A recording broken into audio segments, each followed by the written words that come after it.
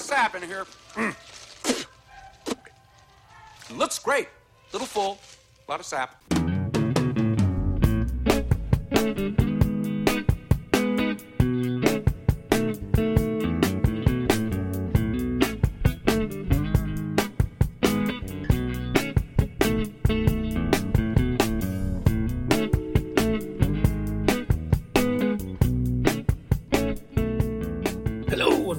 And Why Not, the movie podcast and the nerds who haunted themselves. I'm Stuart Moraine, and each episode I'm joined by a guest to talk about a movie they love and see where the conversation takes us from there. This episode, to bring our Christmas season to a close, I'm joined again by I Am Zoo artist and my nerds who haunted themselves co-host Andy Hanks as we discuss one of our favourite Christmas movies, 1989's National Lampoon's Christmas Vacation. Whether you're a regular listener or joining us for the first time, welcome to the show.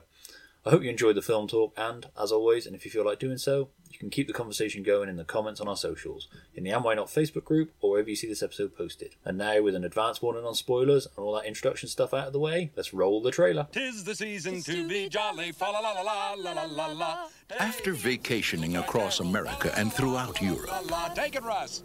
this holiday season, the Griswolds are going to play it safe. Clark, we're stuck under a truck. Oops. They're staying at home. I give you the Griswold family Christmas tree. Hope you're not getting sap all over your sweater, Clark. All Clark wants is a quiet, old-fashioned Christmas. Sorry. Got a little knot here. You can work on that. What he's going to get is the gift that keeps on living.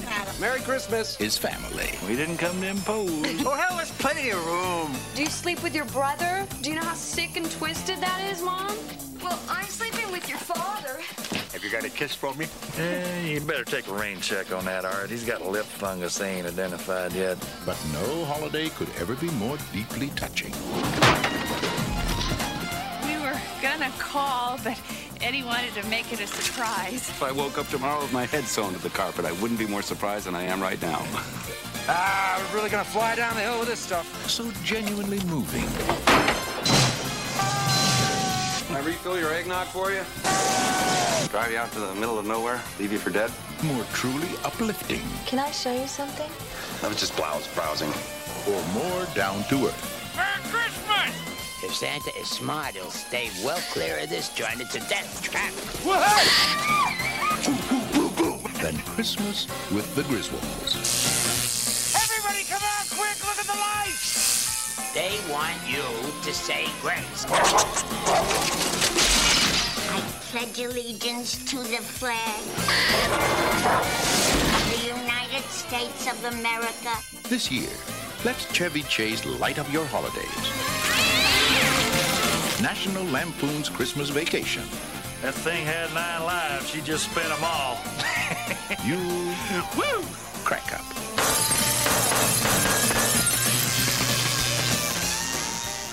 Hello Andy, how are you? Hello mate, I am fine, thank you. How are you? I'm alright, I am ticking on in the festive mood, even though we're slightly out of the festive month when we record this. Yeah, I haven't got Christmassy yet, so it's going to be a bit odd talking about my favourite Christmas movie and it not being Christmas, but we'll see. Let's do it. Because of doing these Christmas specials, I've had to force myself to be a bit Christmassy because I've obviously done Batman Returns already. We did the 3 Santa movies as a special. Is that why you've dyed your beard white? No, that's just age. Oh, is it? That's age and stress. Oh, I see. That's not my beard. That's my pubes. No. Comb them up. Well, yeah, I like to get the whole chest hair thing going on. I've connected the two. If I look up too quickly, it's not good. Oh, we went off the rails already. It didn't take long. Is that a record? I think that is a record. Anyway, how's things with you? Tired and long. It's that time of year, isn't it? It is, mate. Routine-y, but not too bad. There are worse things going on in the world than what's going on in my life, so you can't really complain. Yeah. How's life in the world of I Am Zoot? Nice. I've actually cut down on my commissions, on my commission taking. just because I knew what it did to me last time, and I was just overloaded and I was panicking about it. So I've got a few on dogs and everything. And yeah, there is something interesting, and I will announce it on here actually. But there, and I'll probably tell you a bit more later. I don't know if I told you this before, but hopefully there might be a little bit more Springworth coming in the near future. Yeah, which I'm excited about. Yeah, that's in the pipeline. And yeah, I've decided I need to draw more for myself. Yeah. I've decided fourth robot sketchbook will be all my digital paintings. Cool. So I'm working on them at the moment. I don't know if you saw, I posted one the other week of like a pink bunny robot thing. Yes. It'll be more of those, that kind of thing. But yeah, it's nice. I'm starting to enjoy it a little bit more now that I haven't got the stress. Thank you very much. Well, now you've got a little upstart, nipping at your heels and threatening to take business away from you, I suppose. I know. Even his characters are looking very similar to my characters. He's yeah. So I'll say. So yeah, your son was very kind. Child 2 was very kind to do me a commission because he started his own little art business. And typically, as all artists, he charges way too little. And he charges 5p. So yeah, I am paying a little bit more. But yeah, he's drawn Zoot for me, which is my character, and it's absolutely brilliant. Jack asked him for a freebie. And he was like, "Can you do me a Stickman Elvis?" He was like, "For free." And Daniel turned around and went, "Well, I could do it for free, but it won't be any good." Oh my God. So he's already in that. Yeah, I'm not taking this exposure bullshit. Oh, that's fantastic. Bless him. No. And the thing is, I mean, I'm not to say that, but his stuff's good. Honestly, because every time I come round yours, he will come up to me with his little book, his little sketchbook, and he'll sit down with me and we'll go through the sketches. I love the enthusiasm he's got, and it's just because he labels all of his. He does character design, doesn't he? Yeah. Yeah, he can tell you the story for each character, like what they're about. He's come up with his little story in his head, what each character does, and his name, and this character is friends with this character, and that character goes with this character. Yeah, it's amazing. I love it. Bless him. I'm trying to encourage him as much with it as possible because it's just awesome to see him doing something that isn't watching YouTube. Yeah, absolutely. Encourage him until like in 5-10 years time when he suddenly realise, oh my God, he's better than me. And then you suddenly all the paper and pens got in the house. I realised that ages ago. But to be honest, I was tempted to pass some of his off as my own. But no, I did that. A bit like when I cover your table at cons. Like, yeah, it's all me. Till they asked me how I do it, and I'm like, Control Alt C F1. Yeah, you say that though, but now that you're into your digital art, your actual digital painting on the Wacom, you suddenly realise it's not quite as easy as that, which is quite nice of you. And nice it's quite because having all these years of being frustrated with you, just it's the computer goes, having people say, it's digital art, it's not real art. I've never said it's not real art. I'm not. No, not you. That wasn't you. It was people at conventions. Can you actually draw as well? That kind of thing.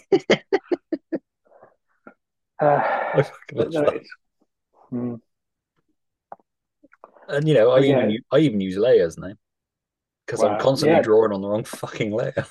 Yep, absolutely. Welcome to the page. You're a real artist now. Has Dan used to Wacom yet? He uses it sometimes. Does not he like often. it? Yeah, he does.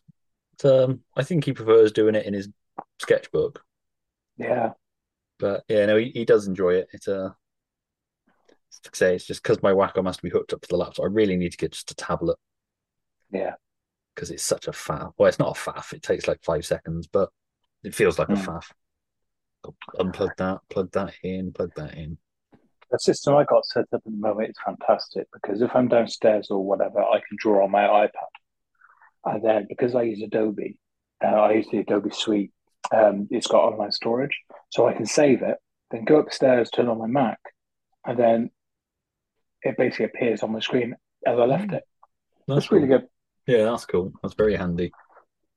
But anyway, enough of this arty drawing nonsense.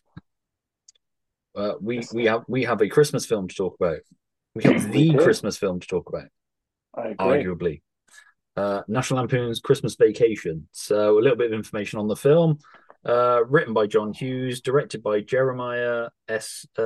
Chick, the man who later went on to direct the Avengers movie, the Steed and Peel one, not the Marvel one. I was about to say, really? Starring Chevy Chase, Beverly D'Angelo, Randy Quaid, with Juliette Lewis and John Galicki. Released in cinemas on the 1st of December 1989 in the US. We didn't get it until the 12th of November 1990 when it had its UK video premiere. I think it then got released in December in the cinema after it had been out on video, but I think that was just like a limited small scale release. It grossed $74,382,088 and $88 worldwide on an estimated budget of $28 million, according to IMDb. Roger Ebert gave the film 2 stars out of 4, saying the movie is curious in how close it comes to delivering on its material. Sequence after sequence seems to contain all the necessary material to be well on the way towards a payoff, and then it somehow doesn't work. After a pretty successful run of Finding Barry Norman reviews, we again come up lacking for this episode, which isn't really that surprising because it didn't get a video release, or it got a video release, rather than a cinematic one. So Barry Norman wouldn't have reviewed it. But yeah, so that's pretty much that information on it. Roger Ebert was a little bit warmer on the film than Gene Siskel was, who hated it. I can see why. I think as a film, it's not a great film. I think as what it is, it's fucking great. Like I said, it's one of those. It's not a great film if you actually start to dissect it as a film, but as a Christmas comedy, it's fucking great. We'll get into that a bit more in a bit. So sort of then kicking it off, what are your memories of first seeing the film? So I watched this film. I seem to remember watching this film in school. I got a feeling it was. Do you remember Mrs. Carter? Yes, the science teacher. Yeah. It was like one of the last days or something, and we didn't have lessons. She just put a film on and then walked out the room, and it was this film, and we were all kind of, oh my god, it's got swearing in it, and yes, so the first time I watched it was in science class, and then I remember going to the video shop and seeing it in there, and renting it a couple of times, I think it was, but it was one of those films where it was quite unknown. I'd seen it, but no one else knew about it. Yeah. And I think it's getting a bit more popular now, isn't it? But it's a little bit of I class it as a little bit of an underrated movie. As an unknown kind of. It is my. I watch it every year, usually when I'm wrapping presents. And I mean, it's a me movie. My wife isn't a fan of it. No, mine neither. Yeah, but it's a comfortable movie because you know exactly what's going to happen. And I've currently got it on. I'm watching it now, and the ice has just shattered the window, and Elaine from Seinfeld is about to come out.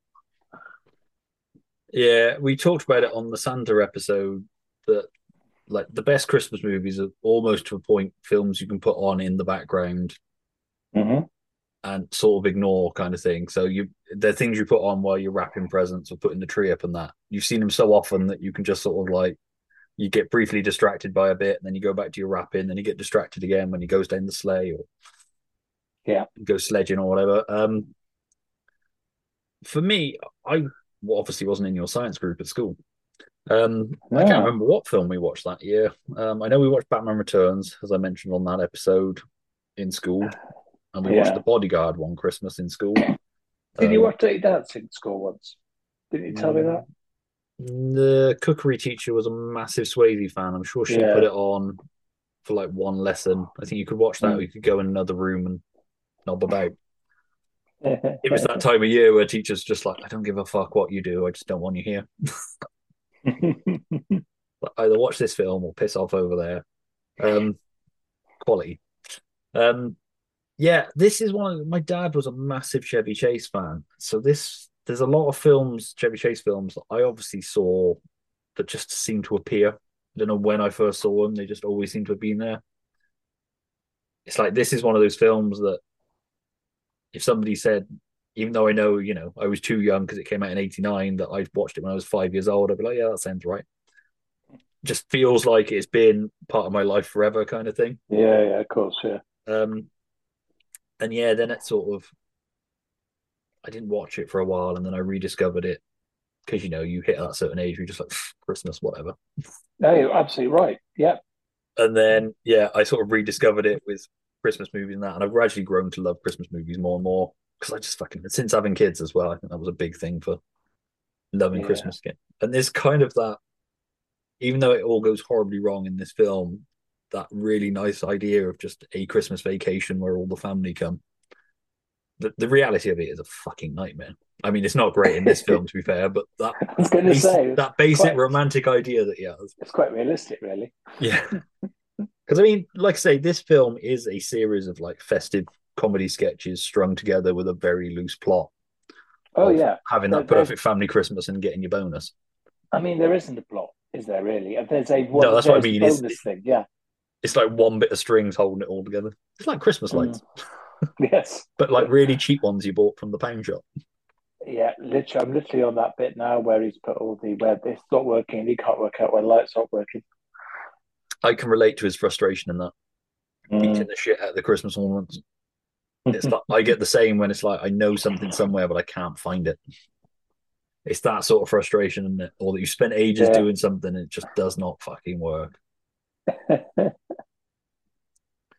It's fucking. So, I mean, I love the animation. Starting right at the beginning, I love the animation at the beginning of this film. Yeah. It kind of harkens back to the Pink Panther days of like a mini cartoon in your opening credits. Yeah, absolutely. And the music as well. The little who sings that song? Is that anyone? I don't think it is. I've looked it up before, and because it's like obviously the main vacation theme was Lindsay Buckingham, wasn't it? It was, yeah, from Fleetwood Mac. But yeah, I'm not sure with this one. I remember being at the Christmas fair at the primary school that my kids go to, or Dan goes to now. And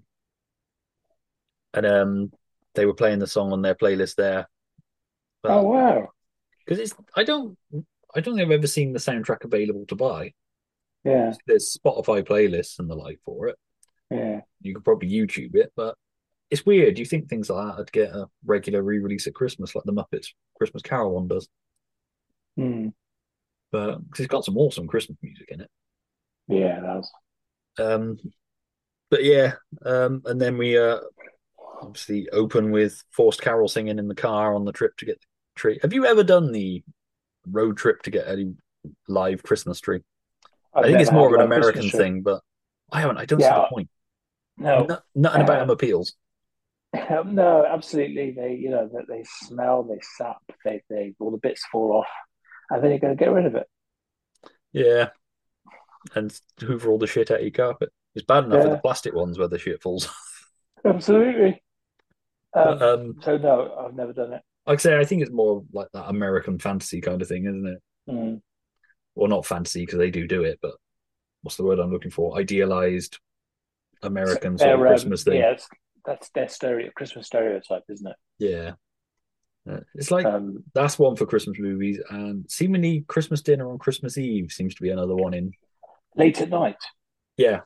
Yeah, so it's dark outside. Yeah, absolutely. Yeah. Which is also strange. I don't know if they combine Thanksgiving with Christmas in movies, because No, they tend to run them as separate things, don't they? I think they have I don't know.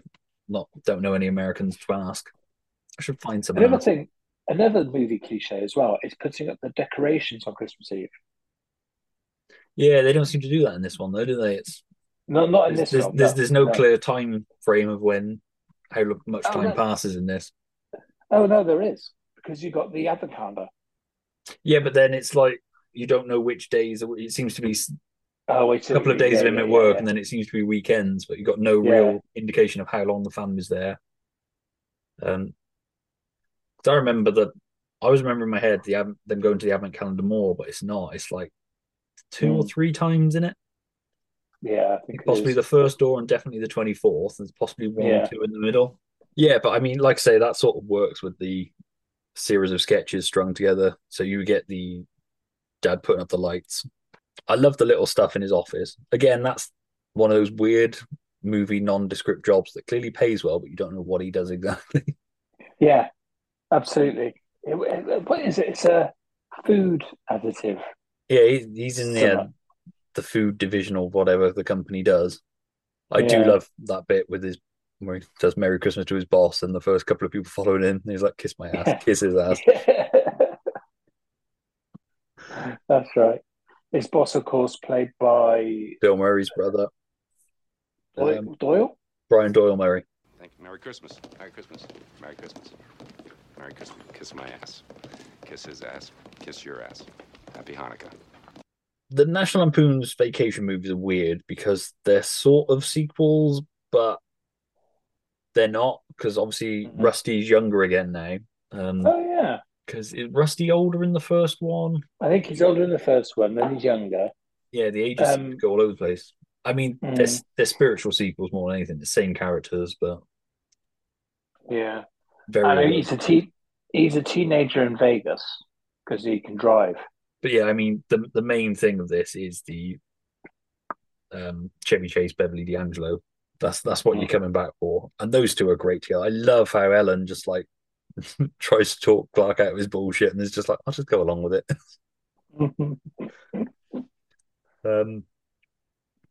But yeah, I love. There's deleted scenes from this film I've never seen, because there's one that shows you how they get the tree out of the ground after he's taken it and not taken a saw. Oh, doesn't it rip the bumper off? Doesn't they try to drag it out with the car? I think so, yeah. But there is actually deleted scenes that show it. Yeah, okay. And it's just, yeah. But I mean, they trek out a long fucking way. That's a way to take the car, isn't it? Because half of their bodies are under snow at one point. Yeah. I mean, this isn't a film to start applying logic to. Oh, God, no. I think Chevy Chase is like at his best in this film. There's something endearing about the Clark Griswold character in that he's a traditionalist. He's a family man. He just wants a good old-fashioned family Christmas. But he's also a lecherous fucking... You're never sure with him. It's like he clearly loves his wife, but at the same time, he'd bang a girl if he could get away with it. Oh, bloody hell, yeah. Yeah, you know. There's a weird juxtaposition to his character, isn't there? Yeah. His fantasies of very big-boobed women. Is it the same woman from the first one driving the Ferrari? Is that the same woman he found? No, that was Billy Joel's wife. Oh, was it really? Or his wife at the time, whatever the model's name was, the one from Uptown Girl. Yeah, I can't remember her name. Christine Brinkley, something like that. I can't remember her name. It's not the one that used to be on the One Show. Yeah. That weird interaction with the sales girl feels a little bit like Chevy Chase was like, I want this scene in. And they're like, yeah, right. Because it feels really weird and out of place. Where Rusty comes up. Yeah. I just want to look at a girl's side ass. Can we get that in the film somewhere? I'm not saying that is. It just feels like that kind of thing. Yeah, absolutely. Like you, I watch this film every Christmas. It tends to be a Christmas Day film for me, even though the film ends before Christmas Day. Or, on the cusp of Christmas Day. It ends on Christmas Eve, doesn't it? Yeah, but there's just something about this film I love. There's so many great... Chevy Chase's rants are amazing. The one that ends in, where's the Tylenol, is a superb bit of comic delivery. Yeah. Just that whole thing of getting yourself so worked up and out of breath and pissed off. And then he's got his, when Santa squeezes his fat white ass down the chimney, he's going to find the happiest bunch of assholes this side of the nut house, or the jelliest bunch of assholes this side of the nut house. Just those two iconic bits. There's a lot of slapstick comedy in this as well, compared to the other Lampoon's films. I suppose the second one, you kind of have the slapstick stuff with Eric Idle continually getting knocked off his bike. Yeah. But this, my fault. No problem. This one, like where he keeps treading on the loose loft boards. Yes. Although in my head, all I hear is every time one hits him in the face, it's yeah. And when he's watching sideshow Bob with a rake smacking him in the face. Yeah. Where he's watching the old movie, and she opens the loft and he falls through. That bit, even though you know it's coming, having seen it so many times, that bit is still played perfectly. You got that music. You got him just a tear rolling down his face watching it, and then just the way you see her pull the thing, but just the way he drops. It's like it's coming. It's signposted, but it still works perfectly. I will say though, shutting the loft hatch before checking somebody's actually up there is a bit of a fucking prick thing to do, isn't it? Bloody is, isn't it? Yeah. If you were wandering around the house and the loft hatch was open, would you just shut it? Like, you up there? No, fine. Just not going to shut that. Get some peace and quiet, I suppose. Funny. The fucking damage he does to his house. I must admit, that's one thing at the end when the dog trashes the house. The older I get, the more that pisses me off. Partly because the grown-up in me is like, I just have to clean all that shit up. Let alone replace it all. I know he gets his bonus, but I love his like boyish optimism about the idea of Christmas as well. Like I say, it's that weird fantasy of the perfect family Christmas. Like the proper American fantasy, isn't it? Like you see in adverts or on Hallmark. They use it a lot in adverts now, don't they? Even the Nintendo Switch one this year is like a family going away together in a house. Yeah, they all bond over Switch. Am I right in talking about the house? This might be complete bullshit, but did I read somewhere that this house, the Griswold house, and the Home Alone house are on the same street?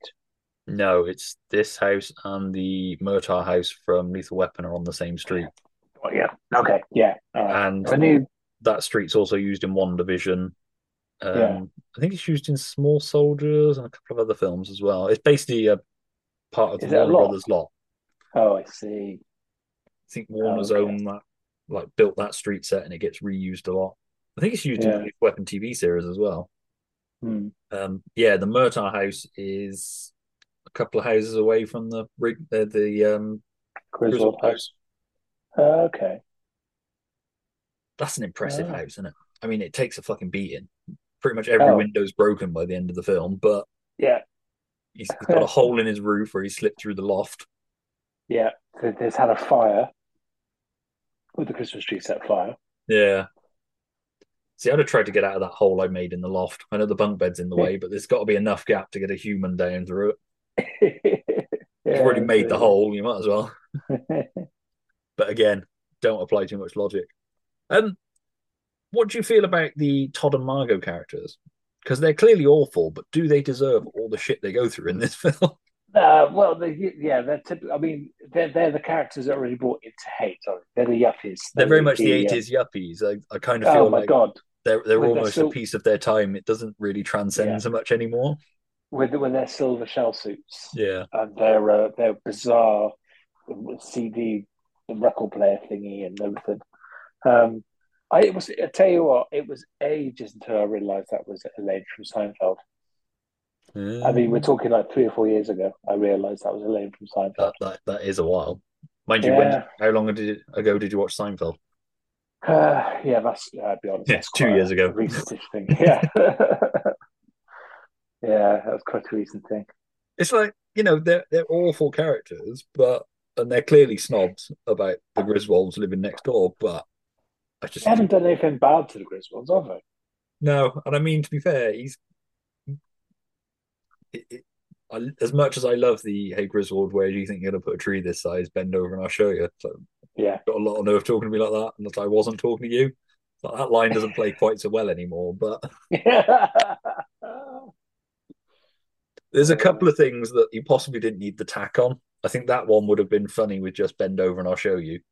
Mm. And I also really don't think you need the Cousin Eddie tag of bingo after he's gone down in the sledge down the hill. Oh yeah, yeah. Because for one, it makes no sense. How the fuck can you see it? But it's just that awful Cousin Eddie. I mean, I'm going to say it now. I fucking hate the Cousin Eddie character. Mm. He was He's fine. literally, funny enough, he's literally just appeared in the film. I've got a note in here of Southern Randy Quaid as Southern. Yeah. It's just, he's not a funny character. I mean, he has the great line of yeah. But he's just, I don't know. Just don't like him as a character. I don't know. You do kind of tend to like near the end. You do feel sorry for him when he says that he can't buy presents for his kids and everything. And I think that he is. I don't think I hate him as much as you do. See, I feel sorry for the kids. I don't feel sorry for him, especially when he's got a long fucking list of shit they want, and he's just piling stuff in the car. Yeah. Yeah. I prefer him in this than probably in Vegas Vacation. He's a bit of a twat. Again, I've never seen Vegas Vacation. Yeah. He was all right in the first Vacation movie because it was meant to be that small part. I can't really remember in the first one. Yeah, they stopped there on the way because I got a feeling the daughter's older. Oh, of course. Don't they pick up the grandmother? They pick up the grandmother and the dog. Yeah, of course they do. Like I say, he's fine. He tends to bother me less certain times I view it. See, the other thing is with this, we're watching it at the end of November, so I'm not watching it in my usual Christmas slot. Mm. So I'm possibly not looking at it quite so Christmassy, which possibly is a good thing because I do love this film. I'm not anything I say like minor nitpicks and that sort of thing is to a certain degree devil's advocate. Yeah. Like I said, I just got warm, fuzzy memories of watching it. And I don't even think we watched it that often as a kid. I think if it was on telly, we watched it. But sort of by the time it would have been on heavy rotation on telly, would have been my late teens, sort of 14, 15. What would it be? It came out on video in 90. My dad probably would have rented it from the video shop. That would have been the first time we saw it. And then, I imagine it probably would have been another couple of years for it to pop up on telly. Because back in the day, you didn't really get it. And then it would have been a big Christmas mainstay on telly for a while. Yeah. It's definitely more popular now than it has ever been. Yeah, it seems to get shown every year now. It's definitely built up a cult following. And, rightly so. It's weird because there's got to be a lot of people looking at it being kind of like, what the fuck is a shop? It's like they go Christmas shopping. It's like, really? Why isn't Amazon delivering it? It's like the kids watching Rusty's watching It's a Wonderful Life. I remember that, just Christmas holidays, just watching whatever shit was on. I'm not saying It's a Wonderful Life is shit. It's a wonderful film. But just watching whatever crap is on telly during the day, just waiting for Christmas Day to roll around. It's just those weird little calm before the storm moments. I love when the family descend. I'm going to say Ellen's parents are dicks. Yeah, no, they really are. They're absolute dicks. I love his "Don't piss me off" art at the end after he's had his rant, where the parents are trying to leave. And when he's finally brought them out, the lights are working, and then Art points out that they're not blinking. He's like, "Thanks for pointing that out, Art." And I'm also confused about who's related to who with regard to Uncle Lewis and Aunt Bethany. Yeah, me too. I always get confused with that. Because Uncle Lewis is in Clark's Christmas videos. Yeah. But Aunt Bethany seems to be related to Ellen and her family. Oh, I'd never really put the two and two together on that. Just the way she interacts with that family. They're the ones who greet her when she arrives. I mean, it's possible that they met through family and became a couple, but... And whose grandmother had died in the first film? It's been a while since I've watched the first film, so I don't know if they picked up Ellen's mother or Ellen's grandmother. So, like I say, these films are very loose as a series. Yeah. They play very fast and loose with continuity, which, fair enough. I guess they figured the James Bond films get away with it, so Absolutely. But it's so not why really not? about that, is it? It's not really about the No, continuity, is it? like I say, it's only on multiple viewing that you start wanting to pick holes in certain things. Yeah. Um, sort of going back a little bit to Clark's obsession with sexy women, his fantasy is very vivid of the girl in the pool. Yeah. The fact that she goes from cousin Eddie to being her, Mm. the fact her swimming costume hits the window. Yeah. I've never had a fantasy that vivid. It's like for a happy family man, he really gets into his extramarital fantasies. I know. That is such a weird out of character thing, isn't it? Yeah, I mean, I suppose in the I first one, mean, it happened. he Yeah, flirts with the girl in the car, doesn't he? And then he sees the her at the Ferrari. pool. Yeah. Then sees at the port, and then the second one, something similar happens, isn't it? Isn't it? It's a reoccurring thing, isn't it? I honestly can't remember much about the second one. Like I say, it's been years since I watched the first two. I think because I watched this one so regularly. Mm. Um, Which is the one where the Ferrari crashes? Is that the remake? that's the remake. Yeah. Yeah. Um, yeah, because you don't get the Clark on the road floating this time. It's him getting into road rage with the truckers behind him, isn't it? Of course it is. Yeah, that's right. Yeah. Just ending up under The the blue truck. Chevy truck. Yeah, the blue Chevy truck. But with one of the other things as well is you get the tree, the lot of sap. Is when he's then reading the magazine and he takes the leaflet thing out Yeah. back to his hand. Is that a gag about him putting sticky shit in magazines or about him being covered in sap still? I always thought it was being covered in sap. I did, but then I think when I was a kid, I was like, because do you remember when you used to get magazines that had those sticky perfume things in that you could pull out? Like FHM and stuff, yeah. Yeah, I just thought it was a gag about those as I got a little bit older and realized that shit was in magazines. And like, once you took it out, you could never really open that page again. Yeah. Because of What the kind of magazines are you shit. talking about? Not the ones I stickied myself. Not Woman's Own. Yeah. Take a break. Oh, I love a crossword. Yeah. Oh, good God. There's some awesome merch in this film. So obviously you've got the Tasmanian Devil mug. Yeah. You must have been able to buy at the Warner Brothers store back in the day. Oh, I bet you could. Yeah, absolutely. I it wouldn't very smacks much one. like it. Although I do find those weird head-shaped mugs, as cool as they look, I cannot drink a thing out of them. Yeah, no, I've got a Spider-Man one I can't drink out of. I just end up with shit just pouring down me. Mm. It's not a good look for a grown man. And obviously you've got the much coveted Wally World Moose eggnog glasses. Yeah. It must be a bugger to wash up. Yeah, I suppose if you get them in quick and rinse them properly. You'd have to maybe get a bottle brush or something, but how old are we that we're like, I bet they're a nightmare to wash up. I know. How bad is that? Tell me you're in your 40s without telling me you're in your 40s. Well, yeah, it looks fun, but it'd be a bitch to clean, wouldn't it? So the Wally Moose thing, it's a take on Rocky Bullwinkle, isn't it? Is that right? I don't know, because it's the Wally World mascot, isn't it? It was just a moose.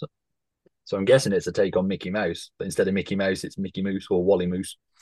Oh, yeah, because he looks identical to Bullwinkle. I suppose there's only so many ways you can draw a cartoon moose. But... Yeah. But no, I know you can buy those eggnog glasses online, but there seem to be official ones and unofficial ones. Mm. Like I said to you before we started recording, the unofficial ones, the antlers aren't right, and it pisses me off. They're so fucking expensive as well. Yeah. It'd be like a stupid splurge if I had like lottery money. But I couldn't just one on my t-shirt actually. I couldn't justify buying that. It's really weird. There's not a huge amount of merch for this, or there was merch, but it seems to become unavailable and go stupidly expensive very quickly.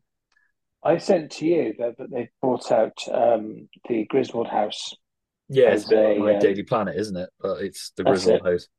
Griswold House, which has got some quite nice little details on it. Yeah.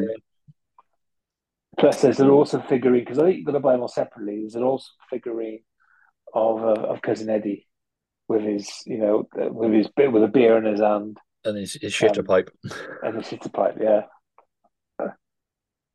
It's yeah. I mean, yeah, because I think you can get cousin Eddie's Winnebago as well, can't you? yes, that's right. Yeah, you can. Yeah, There's this great. I love like I say, there's so many subtle moments of comedy as well. For all the big moments, there's little subtle ones as well. I love his delivery after he's got the squirrel out of the house and it's attacked Elaine from Seinfeld with the dog, and he just shuts the door. He goes, "Gone." The delivery of that line is great. Like I say, I love Beverly D'Angelo. I love when the SWAT team break in, tell them to freeze, and she's holding his crotch.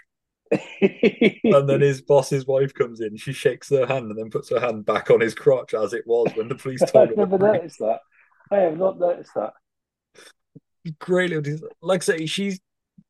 I guess when you're in a Chevy Chase film, it's easy to be overlooked, but she's great in it as just like the little, the put upon wife who loves her husband unconditionally, but at the same time, like, I can't gotta put up with this shit, but just lets him get on with it because she knows it's going to be easier. Juliette Lewis is great as well. I like I love how she plays like stroppy teenager, but she also stands up for her dad when Ellen's father's picking on him about the lights. Like he worked really hard on it and all that. Like I say, that's another thing. Ellen's parents are dicks. So, and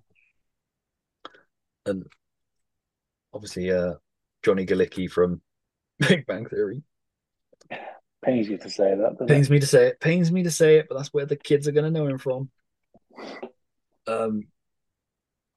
He's got some great bits as well. I love when he gets handed the lights. He's like, well, that one's a bit knotted, and he's got a massive ball of it. The look on his face is great. Yeah. But it's like I say, I love the stuff in the office as well. I think that was really, like I say, it's that weird. When he walks into the boardroom to give his boss a present, and it's quite clear in the background, there's identical presents in exactly the same shape in the background, whatever that is. I love his bosses where his boss he's like, I can't be bothered. I'm in the middle of an important call. It's like, get me someone. Anybody. Anyone. And get me somebody while I'm waiting. That's like I say, that's great. I mean, it plays into that whole fantasy of the Christmas bonus that could buy you a swimming pool. It's weird. Like I say, it was a bit close to reality with the CEO screwing over his employees. When he should be rewarding them at the end of the year, but instead giving them a Jello of the Month club or Jelly of the Month club, whichever it was. Was it pudding? Was it pudding of the month? No, it's jelly or Jello. Is it? Okay, fair enough. I'm not sure it's jelly, so as in jam for Americans, or Jello as in, what we call jelly. It's weird, isn't it? How we have jam, they have it jelly. We have jelly, they call it Jello. Just weird little differences, like pants and pants. Because they open up a Jello, don't they, as one of the presents from the grandmother. That's got something like weird green. Yeah. That disaster of a the acting of people trying to eat dry turkey. Trying to wash it down. That's absolutely one of my favorite scenes. Because the turkey looks so amazing. It does. It looks like the kind they photograph for a Christmas calendar. Yeah, it does, and it's the way it opens, and then you get the initial puff of smoke, steam. And then the gas comes out of it, and then he's like, "Oh, there's the heart." That's it. Fucking cousin Eddie with his "Save Me the Neck." Ah. I love the thing with the squirrel as well. It was like, where's Eddie? Doesn't he usually eat these things? He's like, he not anymore. He found out they were high in cholesterol.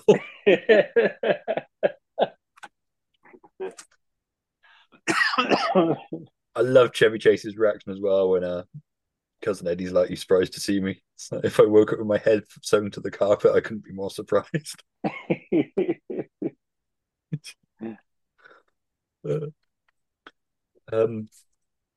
I'll tell you what, this film puts me off the idea of ever wanting to fucking put lights all over my house. Oh yeah.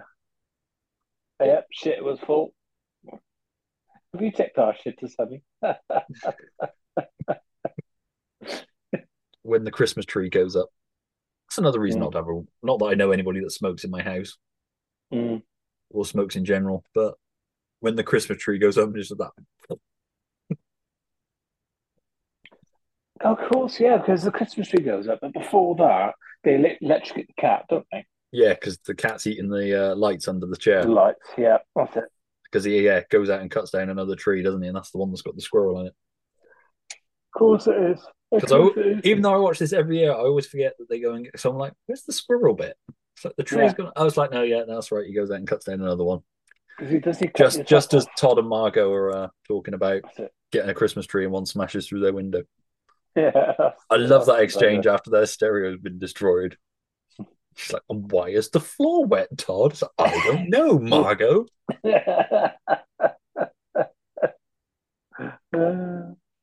It's just that kind of, like I say, those two don't deserve everything they get. They're clearly obnoxious and snobby towards.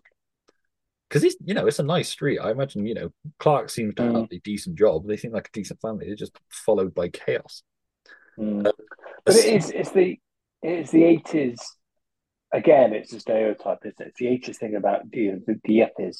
Yeah, now it'd be the snobbiness, and now it'd be like burlap wearing hipsters next door, wouldn't it? Who don't believe in Christmas because it's that would be the modern equivalent, wouldn't it? Yeah, absolutely would be. Yeah. One scene I do absolutely love is I love the bit where after Clark's had his rant, where his dad goes to talk to him. Oh yeah. That's a beautiful scene. Where he's like, are you going to read Twas the Night Before Christmas? And he's like, no, I'm retiring. That's your job now. It's just a really nice little scene. He's like, how did you get through Christmases, Dad? He's like, well, I had a lot of help from Jack Daniels. Which, as you grow older, you can kind of think like, yeah, actually, no, I kind of remember my parents possibly drinking a bit more at Christmas. It's just, like I say, it's heightened, but it plays into all those nostalgic memories you have of Christmas as a kid. Beyond, the only thing you don't ever really see is Christmas present opening. You don't, do you? It's a very good point. You see them buying gifts, you see gifts getting hidden around the house, but yeah, it's never about the commercialism of Christmas. It is about the family thing. Yeah, and the food. And you don't see the kids sitting on the floor by the Christmas tree ripping up presents. You probably wouldn't in British TV programs or movies, but you wouldn't in American ones. Yeah, I mean, you'd have the gift exchange of the husband to the wife, wouldn't you? And it's usually like a jewelry or something. You'd have that, but yeah. It's like I said, it was just especially in the 80s commercialism era. But again, there's not a lot of product placement in this film either, like you'd find now in Christmas movies. Not from Tasmanian Devil. Yeah, but that's just Warner Brothers property anyway, isn't it? Again, the big product placement is your Wally World Moosehead mugs. Yeah. Which don't exist didn't exist in real life at the time. It's weird to look back on a film now and be like, it's weird. There's no product placement in this. There's no scene of the kids ripping open a PlayStation. Not PlayStation. They're not even a thing. PlayStation still a thing? Yeah, PlayStation 5. Yeah. Or anything like that. There's no zoom in on a Nokia camera or.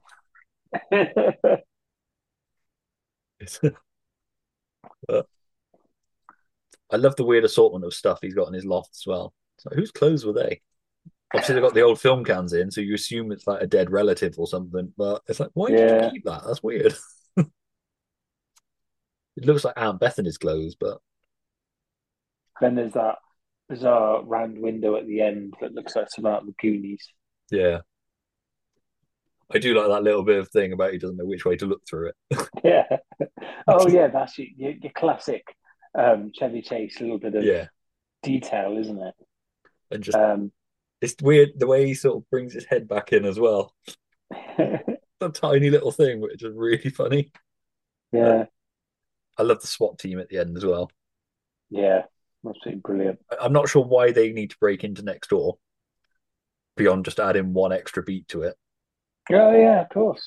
Yeah, that didn't even. Because she's like, if you want to come in, you're gonna have to break down that goddamn door, and then the SWAT team kick it in.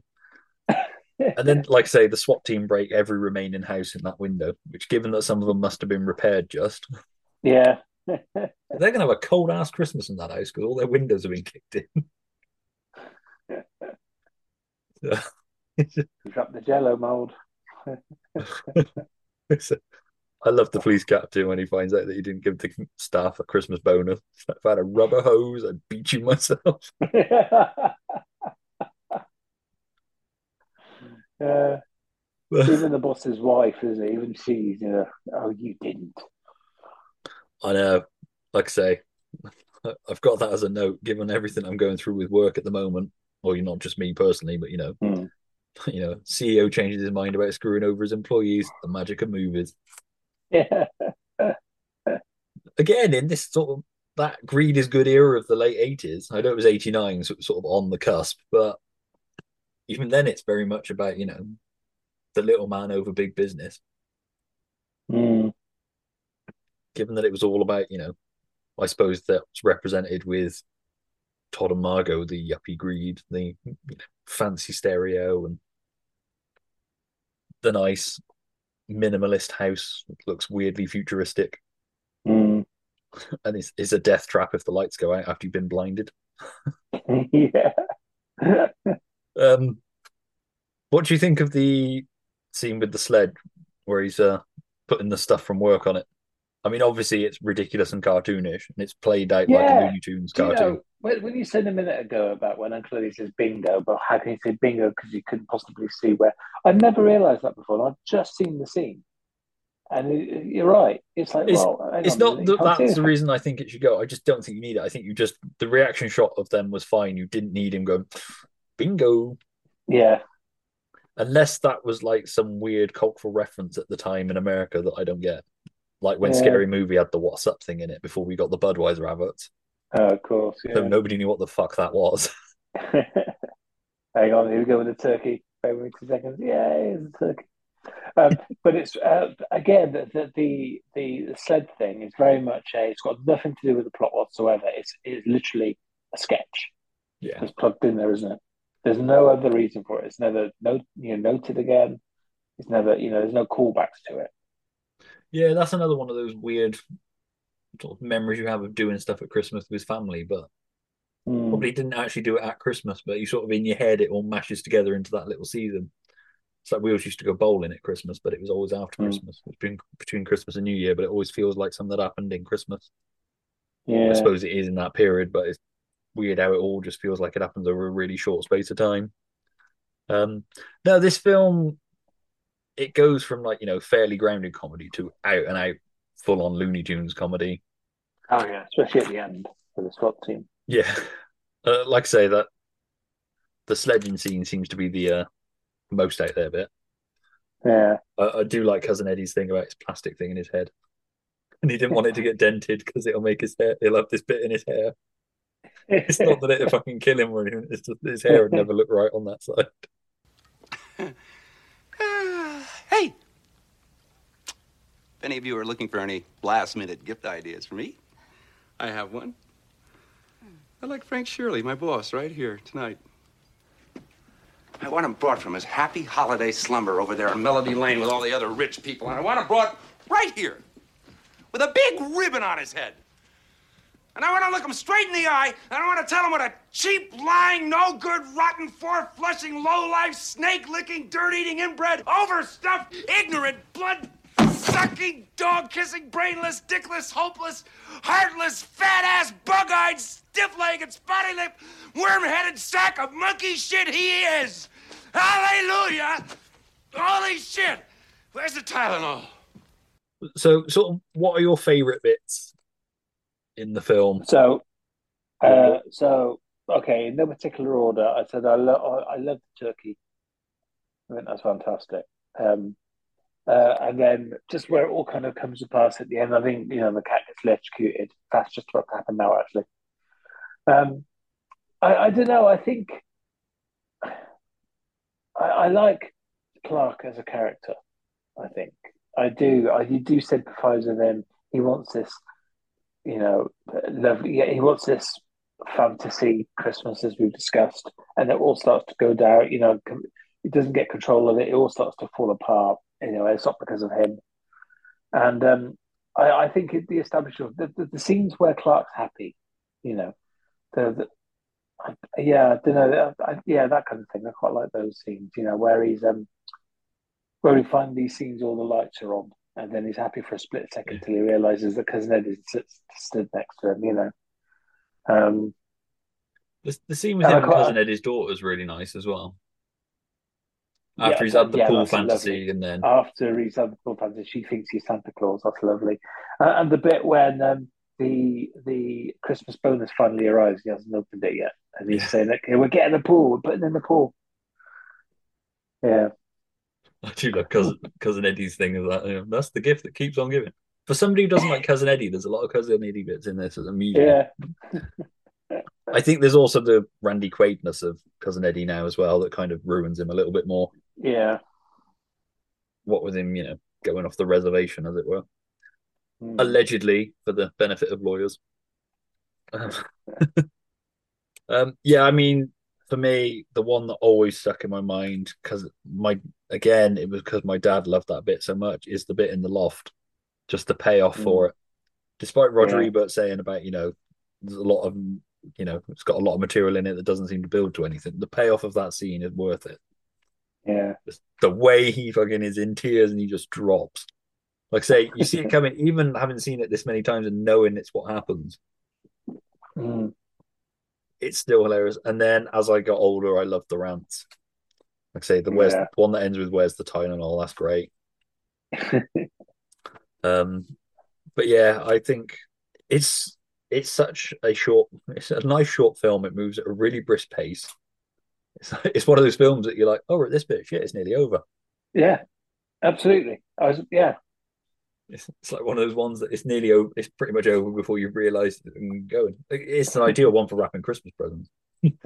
Till you realise that you've only wrapped 3 presents and you've still got a pile to go. But it's action packed as well because it's one thing after another after another. It's not slow. It's, you know what I mean? It doesn't plot. What's it? The advantage of it not really having a plot is there's no plot to slow it down. Yeah. There's a couple of bits I could take or leave that don't really need to be in there, but at the same time, I quite enjoy them. So yeah, they still entertain me even if they don't amuse me. Like I say, I could leave out the interaction with the sales girl. That scene seems to have no purpose whatsoever. Yeah. It just said it goes against the rest of the film where he's this family man. Yeah, that's always been the weird juxtaposition with the Clark Griswold character, is that he is this traditional family man, but I suppose it's exploring that thing of, you know, he's been in this loving relationship for so long and he fantasizes, or I don't know, it just adds a weird letchiness to him that possibly doesn't play as well now as it probably used to in the 80s, where you had to have a hot girl scene. Yeah. And that's not to say Beverly D'Angelo isn't hot. I'm not saying that at all. She is fucking great in this. I say the cast is all great in this. Yeah, so we sort of touched on it a little bit. There is a National Lampoon's Christmas Vacation 2, and there is obviously Vegas Vacation, which I don't know if actually National Lampoon's Christmas Vacation 2 is actually a National Lampoon's. Let me just double check that. Vegas Vacation isn't a National Lampoon's, is it? Yeah.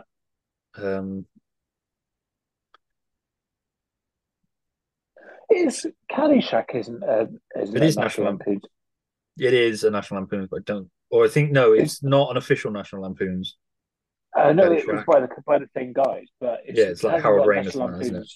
That's it. It hasn't got National Lampoon's before it in the title, has it?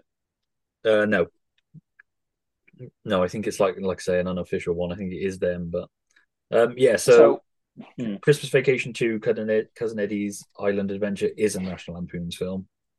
And it actually brings back the original Audrey. Yes. Okay. It's the own, and Eric Idle's in it as well as English victim. So I'm assuming possibly the same character. Dana Barron comes back as Audrey Griswold from the original. Okay, tell you what, right? If you Google what Dana Barrett, what she looks like, the original Audrey, and then you look at a picture of Mauser from Police Academy 2, it's the same person. Is it? They look so. They're not the same person. They look so similar to me. Oh, okay. I've always thought that. Okay, I'll take your word for it. So, have you ever seen Christmas Vacation 2? No, I haven't. I only vaguely knew it existed. I've seen clips of it. Like, there's been YouTube documentaries about it. I've watched. I'm guessing the Griswold family aren't in. Well, Clark isn't in it. No, his cousin Eddie Chili. and his wife are the same. And like I say, the original Audrey's in it. Other than that, there's no other characters in it. It looks horrible and cheap. Like, I've not seen it, but by all accounts, Vegas Vacation looked like a TV movie compared to the others. This looks like subpar TV movie. I don't know why I never watched Vegas Vacation. It's just I've never been able to bring myself to watch it. Everybody said it was dreadful. So I don't think it's dreadful. It's entertaining. I just never took the plunge on it. Yeah. The best bit, I'm going to spoil a bit for you because I think it's one of my favourite bits, is where Rusty tries to find a fake ID. Christy Brinkley, because she's in Vegas Vacation as well. Oh, okay. Oh, I think it's an aunt in the original one, not a grandmother. Oh, okay. I need to rewatch all the films. I'm going to try and get that done at some point. Yeah, anyway, would you have liked to have seen another Christmas Vacation with the Griswolds? No, I don't think so. I think because this one's weird.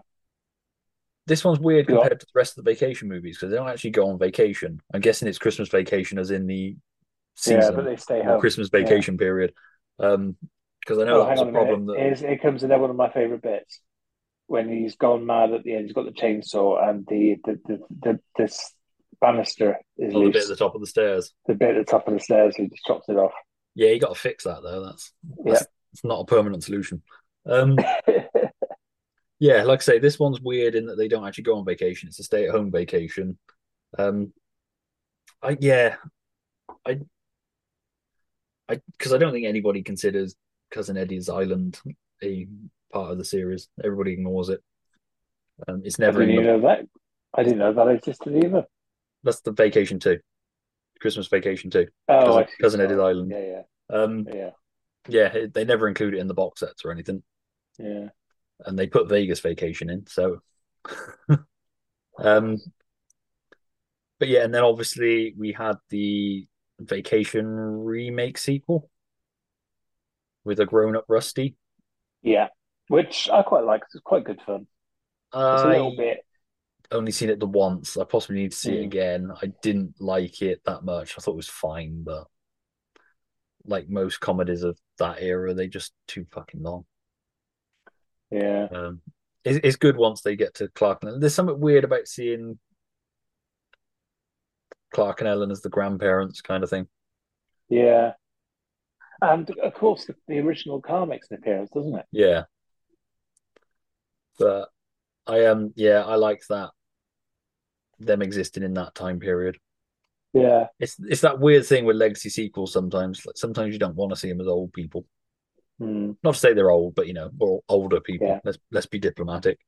Yeah, it sort of takes it out of it a little bit for me. Yeah, I mean, any sort of overall thoughts, final thoughts on the film? Like I say, it's a Christmas classic at this point for us, certainly for our generation. Yeah, I don't really get fed up with it. It's a film I don't think if I were, for instance, sat my nephew and my niece down to watch it, they wouldn't really get it. They'd be a bit bored, I think. I'll continue to watch it. It's definitely a good tradition for me. Yeah, no, exactly the same. Like I say, it's although Jack likes it. Yeah, he's into it, but then he's really getting into his 80s movies. He's into like Back to the Future and Ghostbusters, Ferris Bueller and Ghostbusters and all that stuff. For years he wouldn't watch films because they bored the shit out of him. Now he's finally sort of getting into them. I guess he sort of hit that age. Yeah. Where he's finally getting into films and music sort of thing. But no, I think, like I say, I think as a film, looking at it as a film, it's not a great film from that sort of level. But just as a warm sort of comfort Christmas blanket kind of film. Yeah. Which is, let's face it, Christmas films don't have to be good.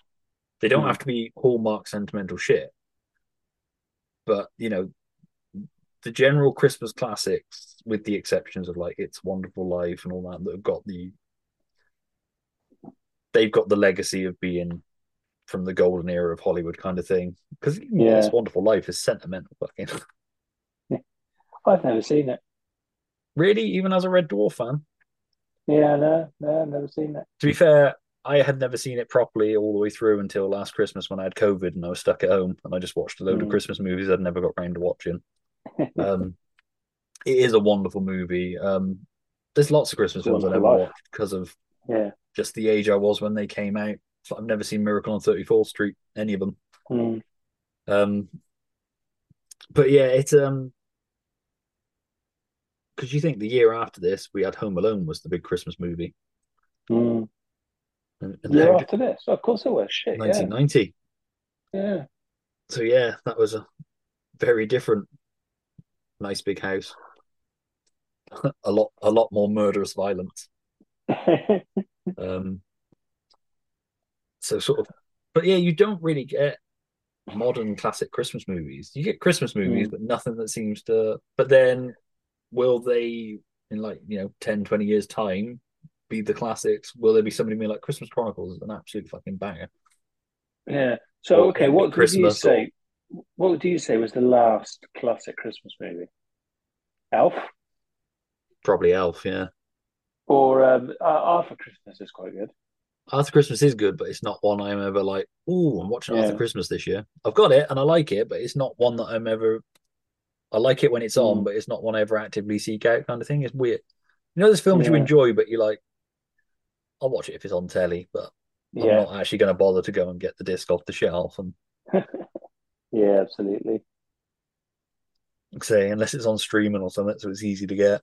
I'm so fucking lazy now. It's like, oh, the DVD's all the way over there. Let's see if it's on a streaming service.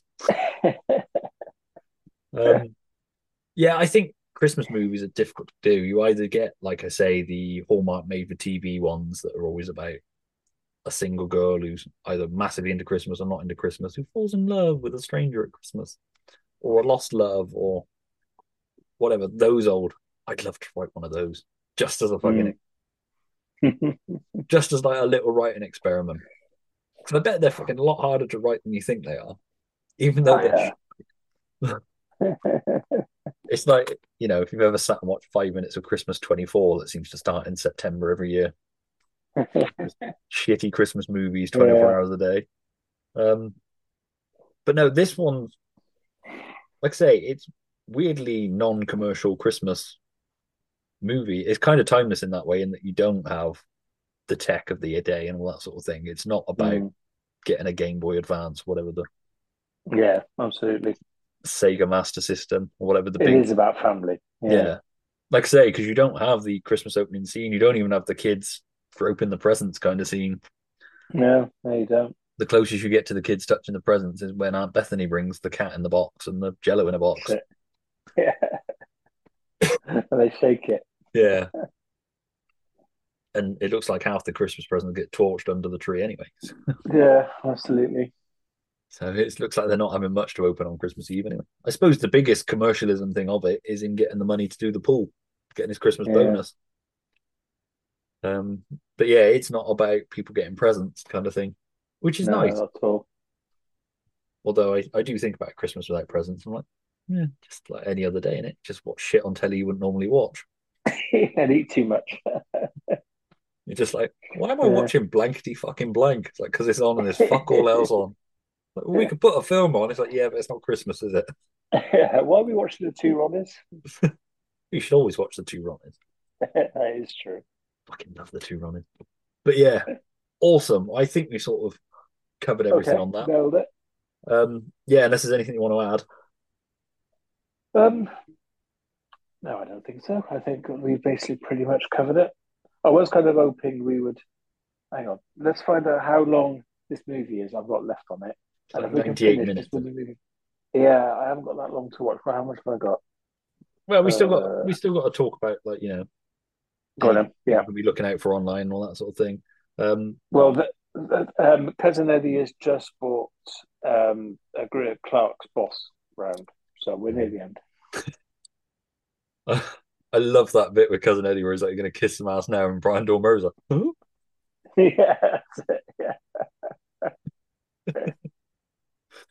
Again, Brian Doyle Murray's great in that small little bit. He pops He up in is a couple of great. the others as different characters, doesn't he? He's in the original one as well. Yes, he is absolutely. Is he the guy who's no? It's Eugene Levy who sells him the car, isn't it? Yeah, he's Park Ranger, something like that. I can't remember exactly where. I'm sort of briefly going back to sequels. Part of me would like to see like a National Lampoon's reunion vacation. It'd be great if they got Anthony Michael Hall back as Rusty from the original. You know, bring back the original Audrey. It'd be great if they could work in all the actors that have played the kids. But because I think in European Vacation, it's the guy from Night of the Creeps. It's Rusty in that one. Okay. But yeah, it'd be great if they could work them all in as like distant cousins or something. So you could have that full cast reunion kind of thing. Yeah. Again, I don't know what the story would be. It'd just be purely for my own nostalgia, just a National Lampoon's reunion vacation. Yeah. I guarantee people would watch it as well. Oh yeah, absolutely. I mean, I know people have issues with Chevy Chase as a person, but he was a fucking genius at what he did. He does. It's like even on like Community, he was great until they just made him such a hateful character. Because I will freely admit that a huge part of me starting to watch Community was because it had Chevy Chase in it. But no, you're right. They really did. He was nasty at the end. He was, Oh yeah, you wanted him gone. Yeah, he's racist. He was everything he could be. He was racist. It was the episode with the,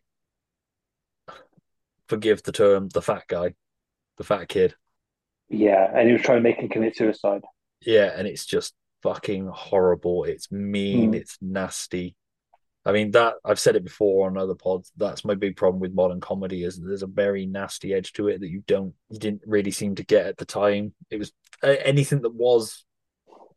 I mean, you know, there's stuff you can look back on in 80s and 90s comedies now and be like, that's not cool anymore. It's like, yeah, but it wasn't done in a mean way. It was done it's misguided, but it was done in a playful way rather than a. There's always a character, isn't there? It's like one of the character tropes. There's always a character that's hated for no real reason. Yeah. Like as you know, I'm a big American Office fan. There's a character in there who's like the HR guy, and he's hated for no reason. He's not a nasty bloke, but there's one bit in it. It's one out of the entire series. It's one of my most disliked bits, where Michael Scott, which is Steve Carell's character, he's in the court case, and the guy's there, Toby's there. And Toby sits down to kind of comfort him and goes through everything and says, look, I know what's going on. I went through a similar thing when I got divorced. I just want you to know that I know what you're going through. And he doesn't say anything. All Steve Carell's character does is push Toby's plate off the table, and the plate smashes on the floor. And then he stands up and walks off. And it's one of those bits when you think, that's horrible. There's no reason for that, you know? Yeah. It's a really weird bit. But no, because even in this, I mean, as much as I dislike Cousin Eddie, he is a kind of lovable character at the end, isn't he? Yeah, I love the whole, his heart's bigger than his head. Oh, thanks. That's really nice of you to say. It's like he's fucking annoying, and I could quite happily not have him in the film, but at the same time, he's not. You don't hate him.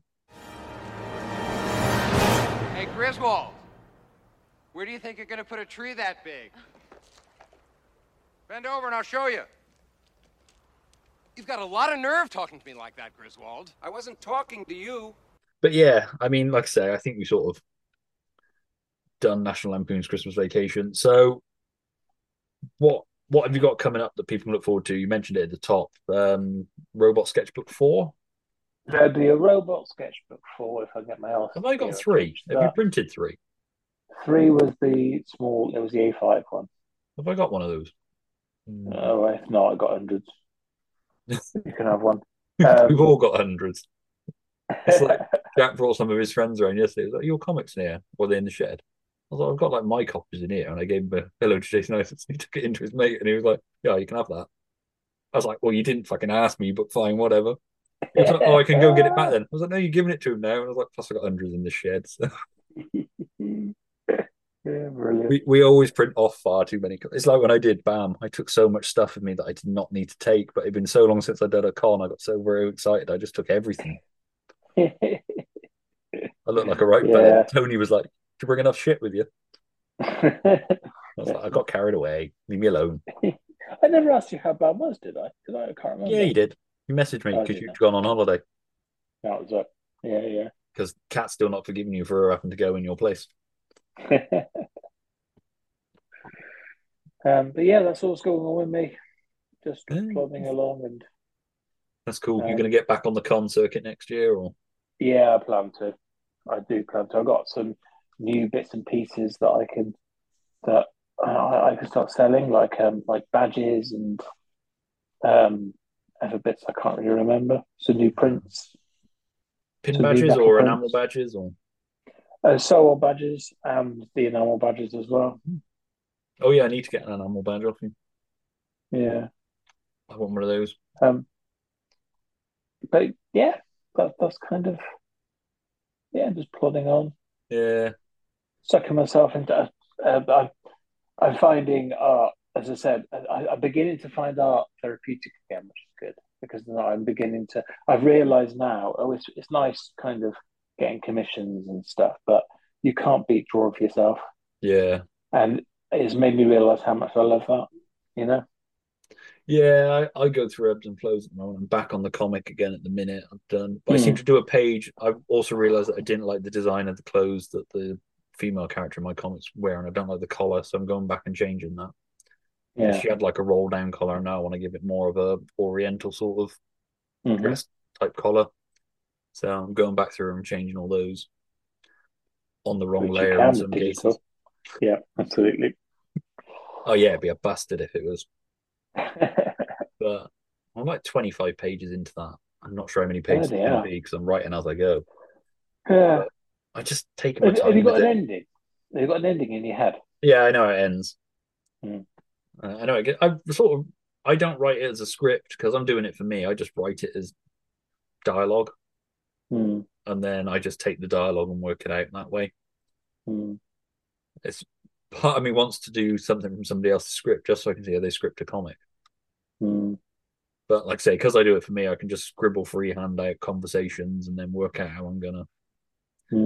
I sort of roughly thumbnail them a little bit, but most of the time I just go straight into drawing it and see how the page develops from there, which may come back to bite me in the ass at the end. But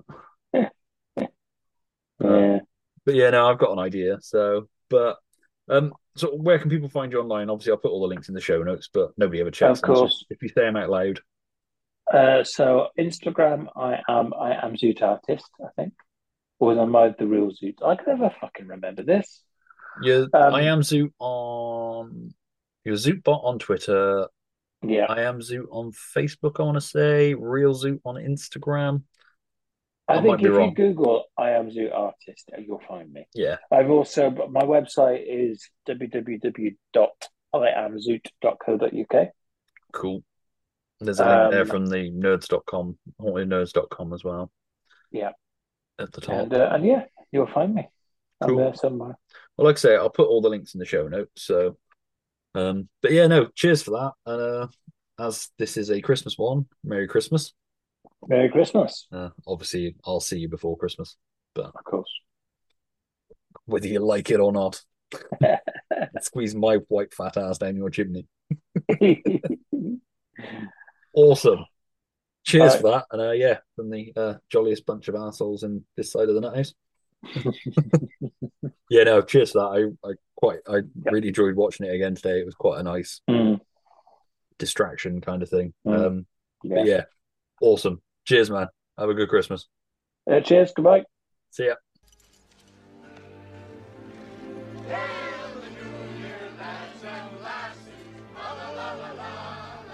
Merry Christmas, barkeep. Merry Christmas, honey. Come here.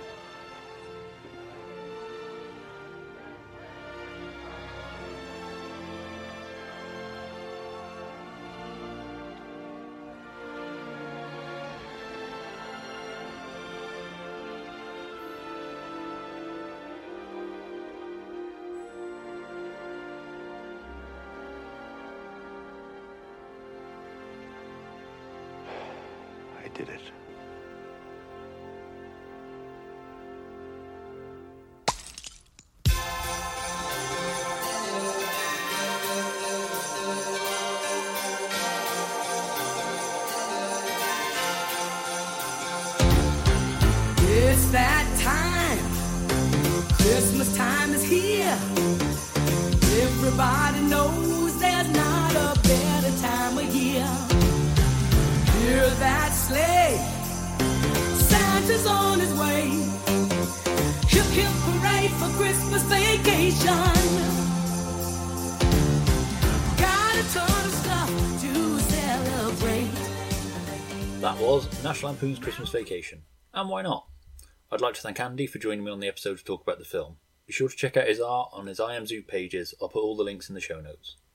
One thing I forgot to mention in the episode is that I love the last line of the film, in which Clark declares to himself, "I did it." It's a wonderful moment of quiet and arguably misguided triumph that, despite everything going horribly wrong, he managed to pull off the big family Christmas he'd always dreamed of. We put a shout out on the socials for your thoughts and memories on seeing the film, and we had a few replies. Friend of the show, Helena Edwardson, of Art92 fame, said, "Oh, I love that film. It's a staple every year, but we watch the DVD as they dub it on TV before 9 p.m. Another friend of the show, Ross Beamer, said that sled sequence is the most jointly exciting and terrifying scene of the whole film. Since I was 10, I can't get on a toboggan without thinking of this scene. And always watch out for Walmarts." Sound advice. National Lampoon's Christmas Vacation is, at the time of recording, available on DVD and Blu-ray, either on its own or as part of the Vacation collection, or on a 4K disc. It's also available on Sky Movies now, or to purchase or rent digitally from Amazon or YouTube. If you enjoyed this episode and be bothered to do so, please give the episode a share and tell your friends about it.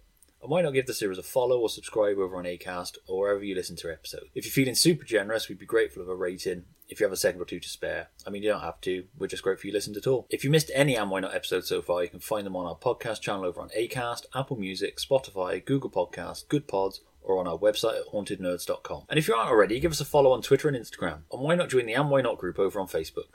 Not only will you be kept up to date with what episodes are coming up and have the chance to contribute to them, but we also post our picks of 3 great movies to check out each week on Freeview TV. If you fancy joining us, just search And Why Not Pod on social media or check the links in the show notes. In the meantime, we'll be back next Tuesday, the 27th of December, with my Films of the Year show, in which I'll pick my 10 favourite films of 2022. But until then, this has been a Nerds Who Haunted Themselves production, and I've been Stuart Moraine. I want to wrap things up a little differently this episode, because I know that this time of year especially can be tough for people. Whether you're on your own or surrounded by other people. And whether you need to hear it or not, you're awesome, you are loved, and you are important.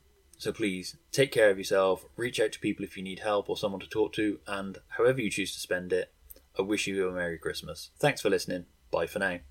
Oh, beautiful. God.